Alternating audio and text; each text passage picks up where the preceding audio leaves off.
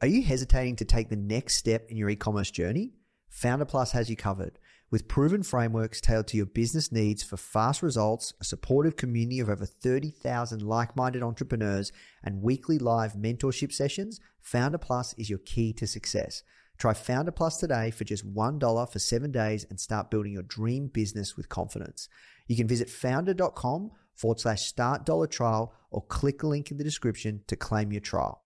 This is episode number 414 with Brittany Stewart of the Founder Podcast.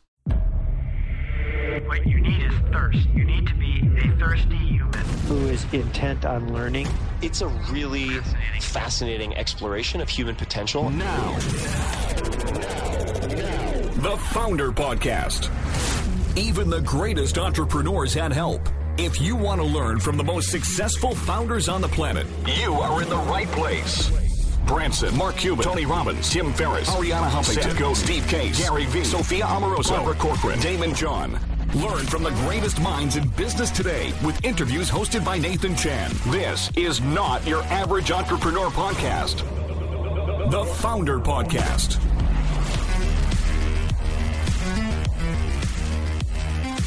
Hey guys, thank you so much for tuning in. Before we start today's episode, I just want to let you know that our goal at Founder is to help entrepreneurs succeed however we can by giving away high quality content in the form of interviews, blog posts, podcasts, YouTube videos, you name it. We put out so much content to help you.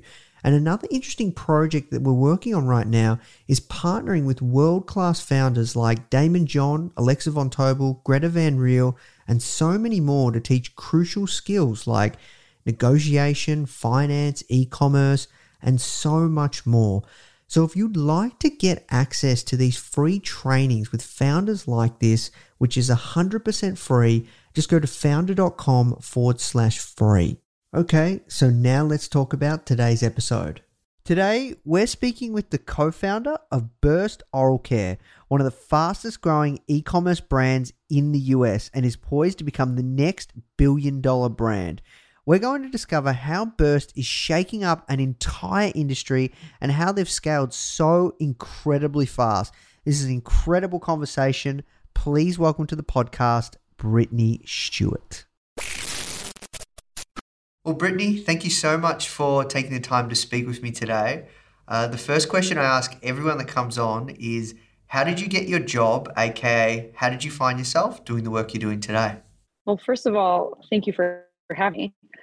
How did I find myself? I mean, the acute answer is my dear friend who is a venture capitalist and a surfer surfed every day with Hamish, who is my business partner, and introduced us and thought we would be like the business partner of the century. And I think maybe he was right. Yeah. So can you tell me when did you start Burst Oral and like how long ago was that? So we launched in August of 2017, and we launched at a dental convention in Chicago, Illinois. And was this your first business?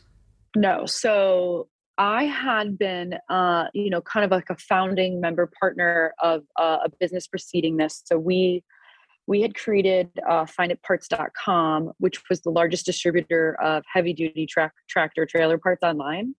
So built that up from about 2012 to 2017, and really grew that business nicely. So, the kind of the arc of my career has been web-based businesses, doing commerce, so selling things to people online, and that's pretty much whether I started as a consultant and then I moved on to kind of do my first real go at a startup. And then Burst is sort of the next step in that iteration for me, but really understanding specific industry niches, selling things online, and why people would do that is, I guess, would be the thread of me. Yeah, I see. And what was the inspiration for Burst Oral Care? Like, how did you come to this idea?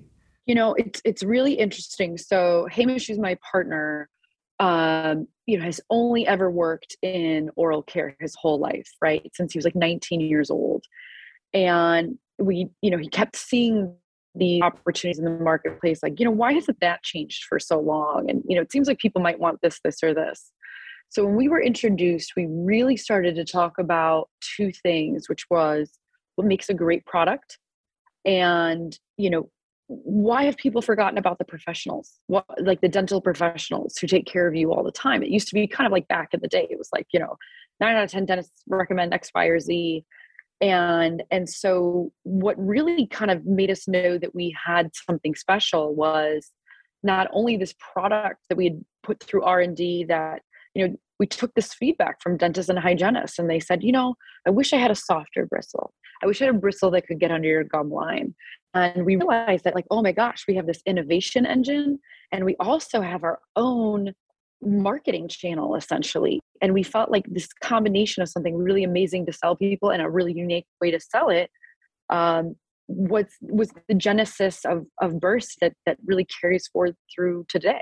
Yeah, I see. So can you talk me through, I guess, how did you launch? Did you raise capital? Was it, talk me through that and getting the first product. Yes. Yeah. Yeah. So like, if we go back to like the basement days of the business, right? We found two gentlemen to be our angel investors. They both had in their professional careers been very successful investing in public equity. So one had worked at Capital Group and one had worked at Fidelity, which between the two of them, probably almost everybody's retirement plan on earth is managed by one of these. And they covered consumer products and retailers.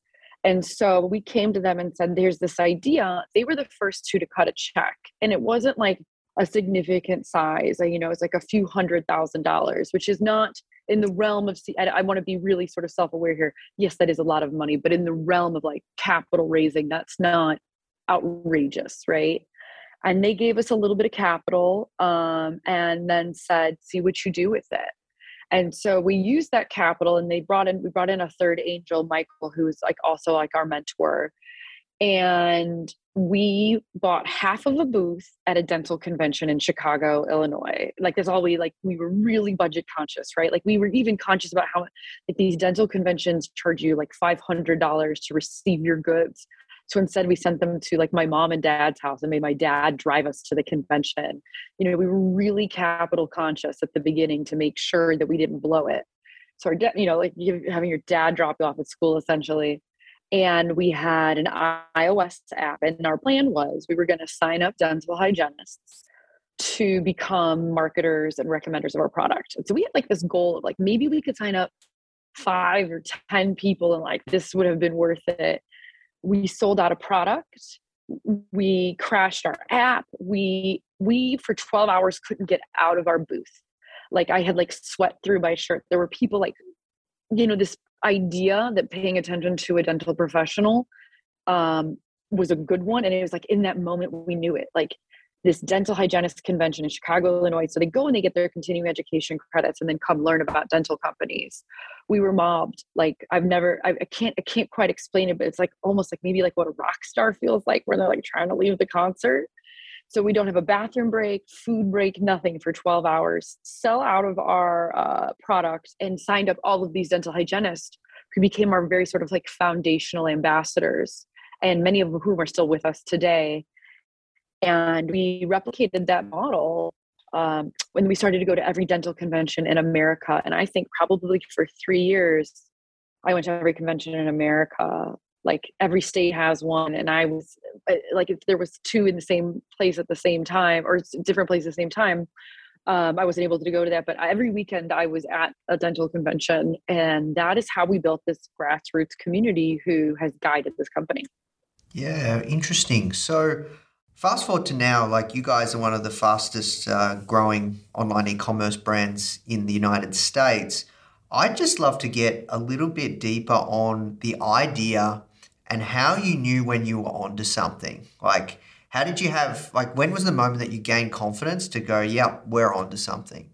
So Hamish came to me with a prototype, right, that he had been working on. So he is very much like our inventor kind of guy, right? And so like we always say, Hamish had a product and he needed someone help to make it a business, right? And so we were kind of dancing around each other. So he brings me a prototype and I use it.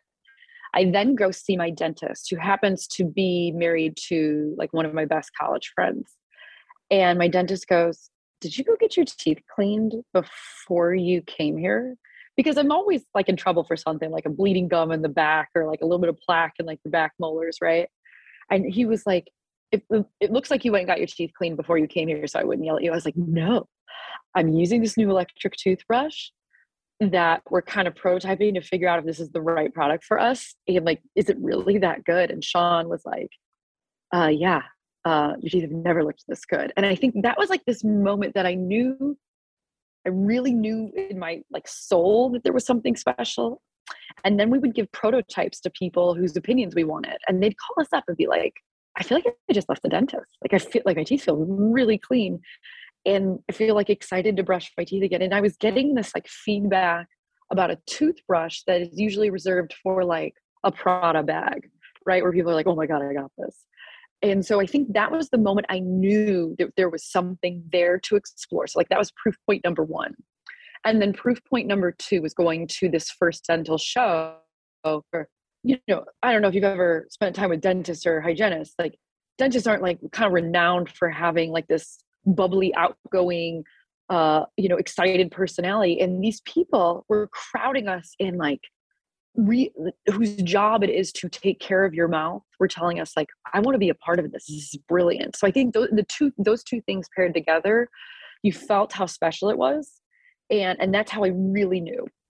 Yeah. And so you went out, raised some seed funding, and like this prototype, how did you bring it to life? Can you talk me through kind of those next steps with that seed funding? You worked out your go-to market strategy to kind of seed fulfillment, but like talk to me about the actual manufacturing side. Was most of that seed capital for MOQ for production or?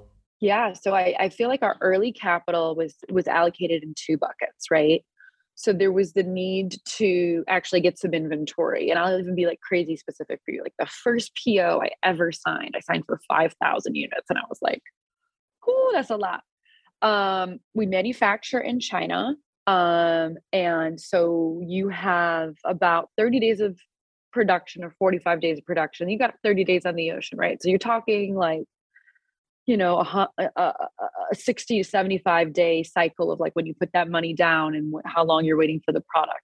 And when you're new and you're young, you don't have terms, right? Like, so we were like 50% down and 50% like before the goods left the factory. Now we have like much better terms as a much bigger business. So the capital went to that manufacturing. And then the second thing is that we were building this proprietary technology to, build a approach is unique. We have this, it's called direct recommending, right? It's not an MLM. It's not direct selling. It's every single person is sort of compensated for being someone who recommends and helps us create our products. So we developed a custom web platform and app on iOS and on Android. And then, and a little bit of marketing materials like, our t-shirts and our booth design and blah, blah, blah. So those three things probably tapped almost all of the seed capital. Yeah, wow.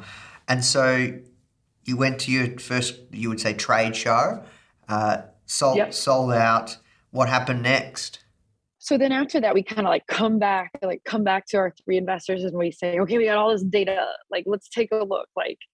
And so what we monitored was, so in our very first 6 months of business, we never had an advertisement. We never had a single bit of marketing other than going to our trade shows and then empowering our ambassadors.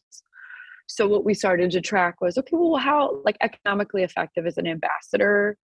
And, what's the growth rate look like this way? And so what we really did was we learned from our customers and we learned from our ambassadors. So what is making someone buy? What is making someone not buy? What is making someone an effective ambassador? And so we really optimized our online shopping experience, our ambassador onboarding experience. And so we probably, that lasted, that initial capital in this sort of observation and optimized period, probably 5 or 6 months, if I'm remembering correctly, before we needed to go for a seed 2 round. So, yeah. And how quickly did it take to get traction? because 2017 actually isn't that long ago. You guys have had incredible success for how long you guys have been around. So I assume like traction came pretty fast, or what did that timeline look like? I would say like I can pinpoint the business like very almost like on a graph, right? So from August of 2017 to March 2018, you could have mapped my progress almost like a steady mountain climb, right? Like the numbers and the metrics were very predictable. Then in March of 2018, we thought, what if we advertised? What if we made an ad? What if we made a video of our ambassadors showing you how good this product works? And so we put this ad up on Facebook, and that slow and steady growth suddenly looked like the facade at like Half Dome. Like we doubled the business 1 month, and then we doubled it the next month, and then we doubled it again. And our definition of doubling is doubling the number of people who are subscribed to the business. It was extraordinary that people were responding to this profession. Like we sort of took this idea of the professionals are who you should listen to, and then we advertised the professionals on like Facebook and Instagram and Snapchat, and people watched these videos and they were like, what? Yes. And then we hit this wall that you'll find, like, you need money if you're not successful, you need more money if you are successful. And so we started to see, oh my goodness, we need working capital, like going back to that 75-day lead time for products. And I'm doubling and I'm doubling and I'm doubling. All of a sudden I'm starting to sweat. And I realized like I need like serious capital to support this growth, because then all you need is customer service to match it. And you need an inventory supply that's matching this growth curve and then some.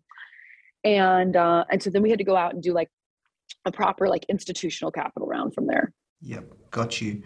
And can you talk to me about the advertising side of things? Just because it's changed a lot these past 2 to 3 years. Yes, sorry. I didn't mean to laugh. Yeah, no, it's all good, because I think we both know those changes probably intimately well. So obviously advertising was one thing that really allowed you to put gasoline on the fire to the business, but what other things did you do to really scale out the business? Well, what was interesting is that these things were working in tandem, right? So you continue to grow this base of advocates and ambassadors who are recommending your product. And so they're acquiring each of them a number of customers per month. And then I'm acquiring more ambassadors every month by going to these shows. So, for example, in March of 2018, I went to 6 dental conventions, which are trade shows. And each of these, I signed up anywhere between 100 and 400 dental hygienists and dentists to be our ambassadors, right? And the crew of people there. So you have this, your proprietary acquisition channel continues to grow in size, and then in an exponential vector, because, if each one of these is acquiring 10 customers a month, and then you have 200 of them, and you have 400, you get the order of magnitude.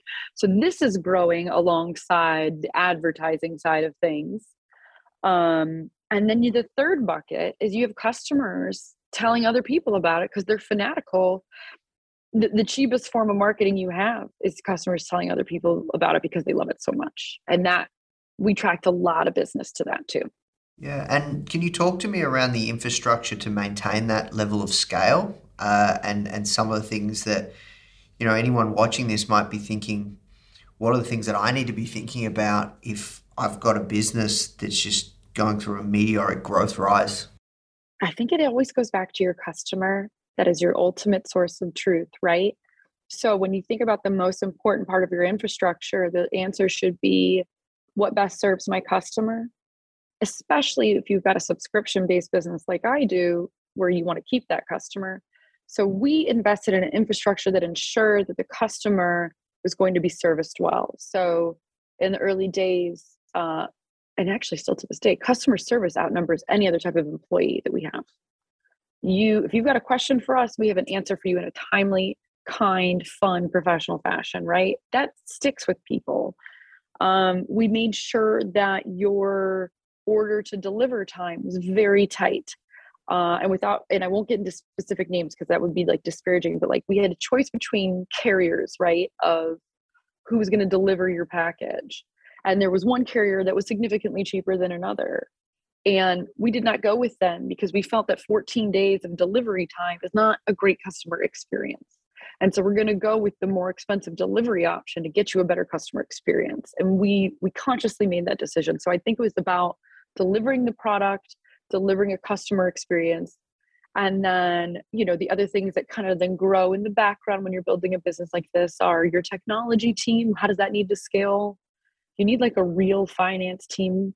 State sales tax is real and you got to pay it. You got to make sure you're filing that. Like these are things that a lot of people skimp on their finance team early on, and very much to their detriment. I'm like a purist on this front. We brought in a CFO really early. He is phenomenal. And then when it came time to raise big dollar venture capital, diligence was not difficult because I didn't have messy books. Like we actually started auditing our books from 2018 on. So we had audited financials, which you don't hear like a lot from startups, but that's something that we did, was that we knew how big we could be and we were going to build it right from the start. And we had the support from our board to do that. Like some things, like decisions to do things like bring on a high dollar employee, like a CFO early on versus later on. Hey guys, I hope you're enjoying this episode and learning a ton. As you know, in this series, we interview some of the greatest founders of our generation to find out how they did it. However, if you're thinking of starting your own business and you want to hear from some incredible stories from everyday people like you or I who are actually in the trenches, only been building their business for maybe 1 year or 2 years, like that are building right now and they're really in the early stages, but they're getting success, you should come and check out our new podcast, From Zero to Founder, hosted by our community manager, Molly Flynn. These are in the trenches stories from our very own successful students that have gone through some of our programs. People just like you who are deep within the process of building their very own successful business. These are the founders of tomorrow. You can find the From Zero to Founder podcast on all platforms. And remember, it's founder without the E. All right, now let's jump in the show. What were some gotchas? Like, what were some big hurdles that have happened on the journey thus far? I would say that in the early days, like we had maybe, I would say loosey-goosey, but we felt we were maybe loosey-goosey on our personnel protocols, our HR protocols, if you were, and like nothing inappropriate, but lack of clarity leads to lack of security for people. And like, we didn't really think about like, okay, what's this person's career path and income trajectory? So it's not really a gotcha as much as a wisdom learned that we should have been more thoughtful about those things. Like, this isn't like a swashbuckling band of people who are just getting it done. Like, these are also people who are investing in their lives and their future. So I would say that, really thinking about people planning earlier on, that would be a gotcha. When people told us that dealing with like retailers and the like is a very different beast than running D2C, I think we underestimated the wisdom that they were giving us. And I wouldn't do that again. How much of your, your life and your, like, how much time you spend with legal, like, I think that would shock you too. When you have advertisements to consumers, like at a certain scale, everything is, you review it for advertising claims and just, following like your P's and Q's, like the regulatory environment for just being an entrepreneur is so much crazier than I think anyone would think. You just feel like you do a lot of things that are administrative or regulatory to make sure you're crossing your T's, dotting your I's. We haven't had any, knock on wood, horrific moments where I'm like, oh no. That's good. So what about team? Talk to me around team. How do you approach hiring, at the level of scale that, you guys have? people is so critical. How did you know kind of when to bring on certain senior leaders, mid-level managers, like how that has played out in building your senior leadership team out, your exec team? Yeah. So I think the overarching belief at the company is quality of person is more important than quality of skill. That's a very important belief of ours. Like, I will take somebody who is 75% a skill with 100% of heart, integrity, loyalty, and drive over 100% of skill and 75% of that. Like, we've had great success investing in people's careers, promoting from within. So that is like a foundational belief of our business, that we'll take passion over experience. And that's worked out really well for us. Then in terms of how do you plan for what roles you need, I think, on the one side, you make your plan and you work your plan. And then while you're working your plan, you realize where your plan was flawed. So you thought you needed this, but really you need this. And I'll give you a great example. Like, we're going through the biggest area of growth in our business right now is really on our marketing team. And what we've realized, I'm not saying that this is a universal truth, this is a burst truth, but we've realized is that the greatest creative people feel bogged down if they're burdened with being the greatest process people. So what are we going to do to fix that? And the inclusion of creative project managers to help facilitate projects that don't take away from creative thought, but also, I'm not running a preschool. Like, we got to get stuff done. It's a for-profit business. Projects have deadlines, campaigns have to launch, et cetera, et cetera, et cetera. So how do you balance between these two things where it's like, this isn't an art project, this is a business project that is creative? And so we always say, like, we have this other phrase we use: you can't make an apple an orange. This great creative person is never going to be my spreadsheet person, and that's fine. So let's figure out how to make that work. So that's what I mean, is like, you kind of make your plan, you think this is how the team's going to work, and then as you're working on it, you realize, okay, here's what I didn't take into account, and now I need to modify this plan. What advice would you give to founders in the early stages around finding product market fit and really knowing that it's there? Would you say that was a challenge for you guys, or? We did a lot of market research before we had a product. So that's the advice. If you think the research process is you have an idea and it's a great one and that's it, that's a terrible market research plan, in my opinion, because that's your experience and that's your viewpoint. And I've never known anybody to kind of go out and do the work of gathering feedback who, yes, their original idea was great, but here were the missing things that took it from good to great or excellent. And really talking to people and doing your research matters.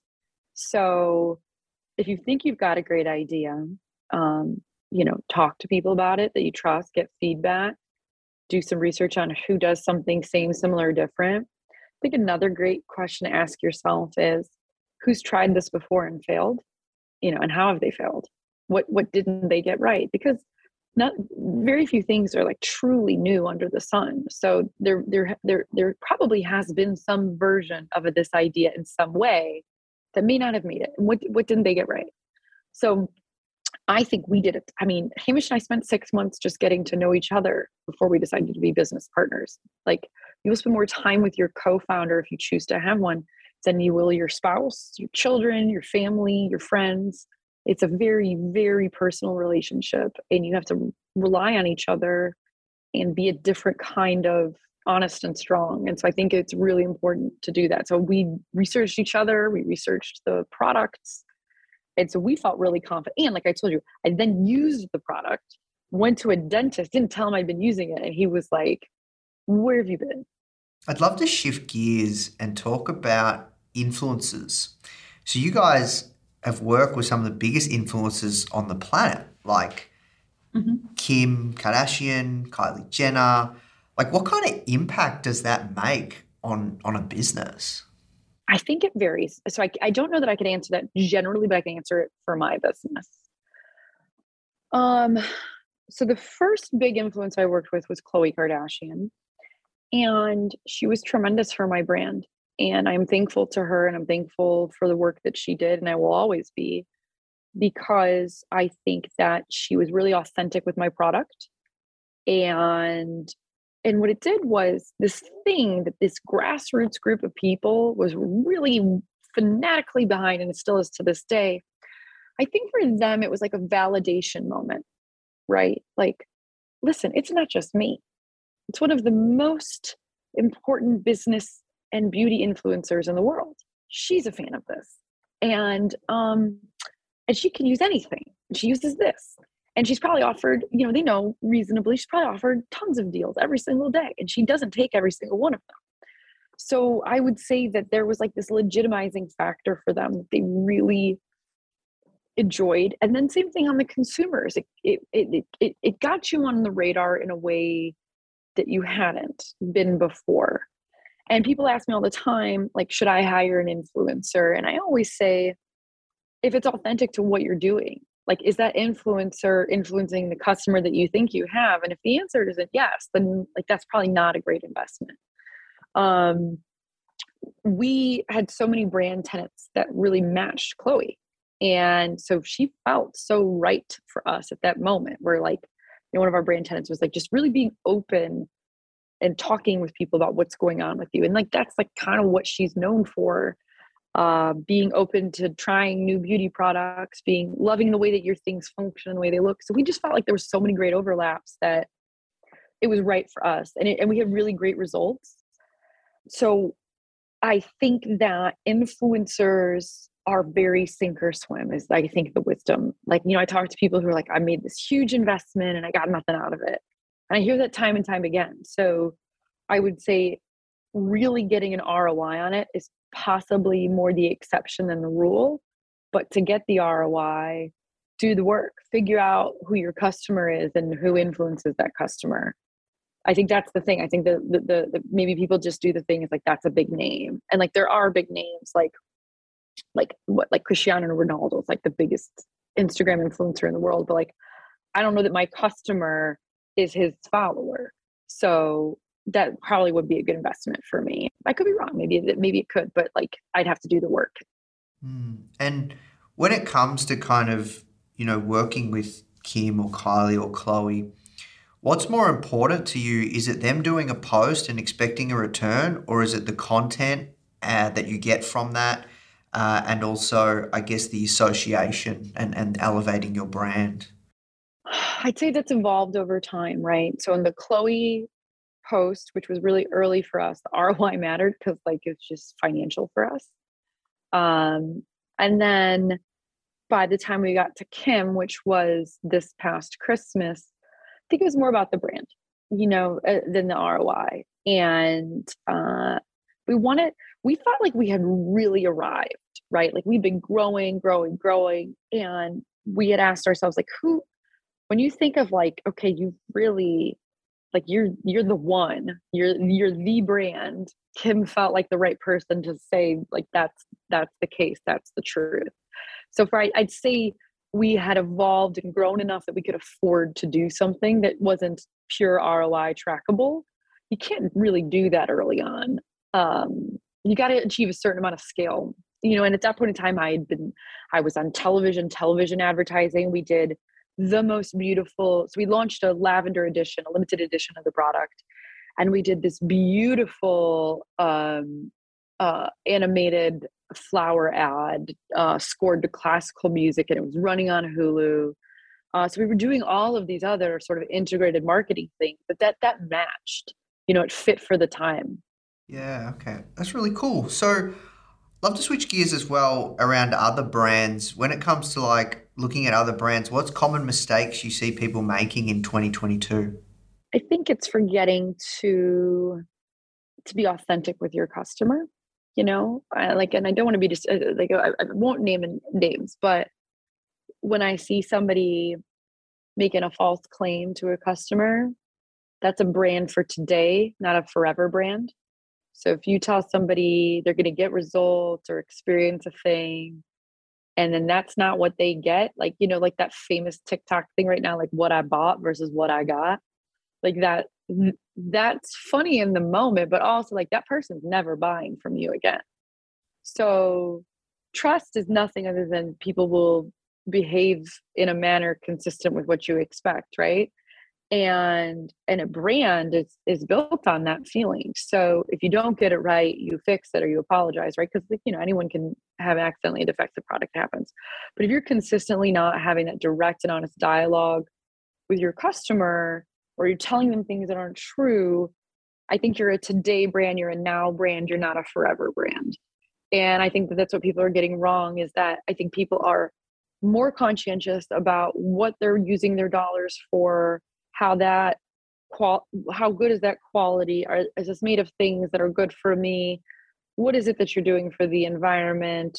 What are your stances on issues plaguing this world? The customers are signaling that they kind of they don't need the answer they're looking for, but they do need the honest answer to that question. And so that's what I think I see brands doing wrong, is they're chasing trend or claims, and they're not chasing what makes a good product and a good customer experience. I'd love to talk about giving back. I know this is something that's really important to you. How do you maintain that balance versus giving back versus investing back in the business? I think giving is an investment in the business is the short answer. So I'll give you a great example. We are 90% plus of our customers are women, right? So a ways ago, we had the opportunity to do a partnership and a charity opportunity. And so we partnered with the Call of Duty Endowment. The Call of Duty Endowment is administratively funded by Call of Duty, the video game. And Call of Duty Endowment finds meaningful employment for people who've served in our armed forces. And they define meaningful employment as like a salaried job that this person's going to be in 5 to 10 years from now. It's the beginning of a career. And this is very important because these people do honorably serve our country. It is a sacrifice. And there are no great programs for them when they come back to reintegrate them into society. And so it's a phenomenal organization. And so we'd never marketed to men before. And all of a sudden I have this limited edition camo toothbrush that has the Call of Duty camo on it. And in exchange for the use of the camo, I donated $100,000 to the Call of Duty Endowment, which I think, if I'm going to remember my math correctly, which equates to about finding 1,000 jobs for veterans who've served. And so what a great giving moment to something we all genuinely believed was a great cause and something good to do. But also we were on the radar of a different customer that had never heard of us before. This gamer, this young teenage male, or, it was there's two kind of archetypes, your high teenagers and your mid 30s, and they're all men. And a lot of them are single. We had never spoken to that audience before. And we sold out of that brush in a matter of days, out of stock. And so this is an example. So when I think about giving that I want the whole company to feel good about it. We have town halls about what are we going to give to, and we make it part of our message, which is that we're the care part of our brand. We're Burst Oral Care, and we care about people, and we try to find unique and cool ways to do that still match our imperative as a for-profit company. So whether that's, during October, during Breast Cancer Awareness Month, running a special on our rose gold, and a certain percentage of those proceeds go to Stand Up to Cancer. We just try and find a way to make it seem like it's part and parcel with what we do. Or, for example, we did last summer a partnership with Christian Siriano, who's one of the most famous fashion designers on the planet, and he designed a floss case for us that celebrated Pride, and then we donated to the Trevor Project. So it all feels like that makes sense to the customer, makes sense to our company, makes sense to our values. It's really amazing. Thank you for sharing. We'll have to work towards wrapping up. A couple of last questions, and then we'll move to the rapid fire round. Okay. As your company has scaled, how have you been able to maintain a consistent, I guess, buy-in around the mission, vision, and values of Burst when you've gone through such rapid growth and really, I guess making your team, as you get bigger and bigger, still advocates for the work that they're doing?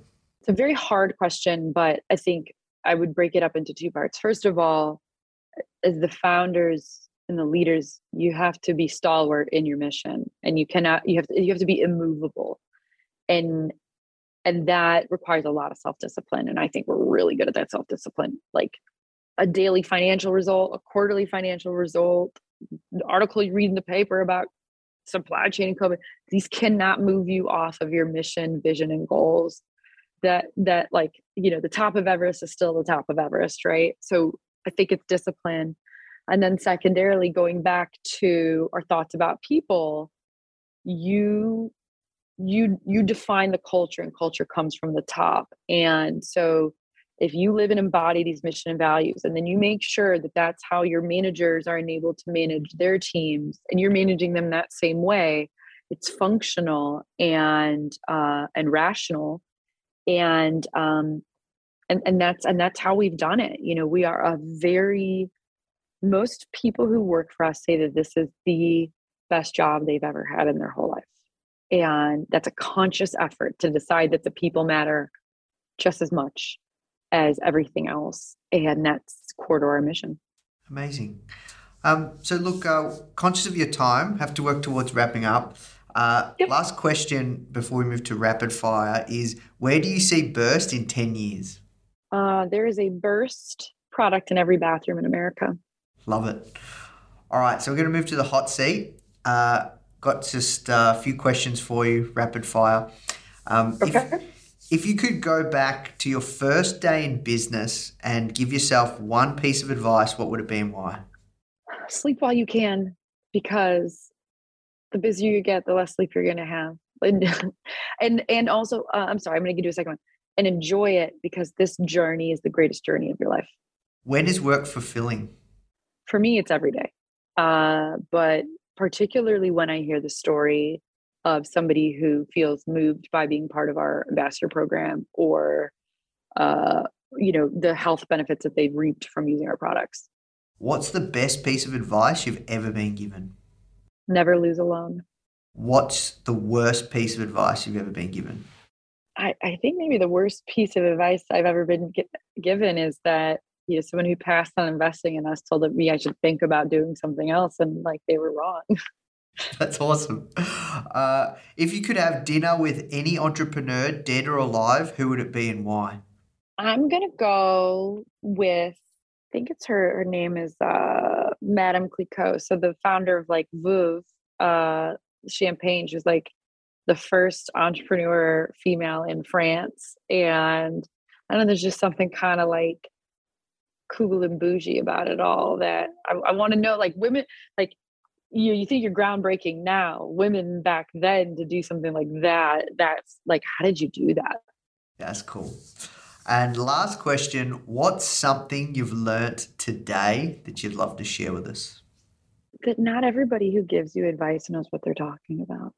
Awesome. Thank you so much, Brittany. Thank you. Hey guys, I hope you enjoyed this interview.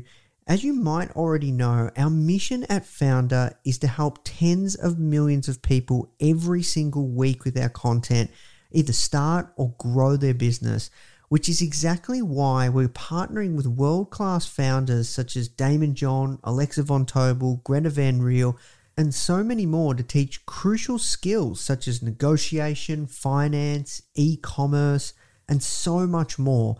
So if you'd like to get access to these free exclusive trainings, please go to founder.com/free. These are 100%. We go super in depth on teaching a particular topic, and I know that you're going to love them if you enjoy this podcast. So just go to founder.com/free. All right, guys, I'll see you in the next episode.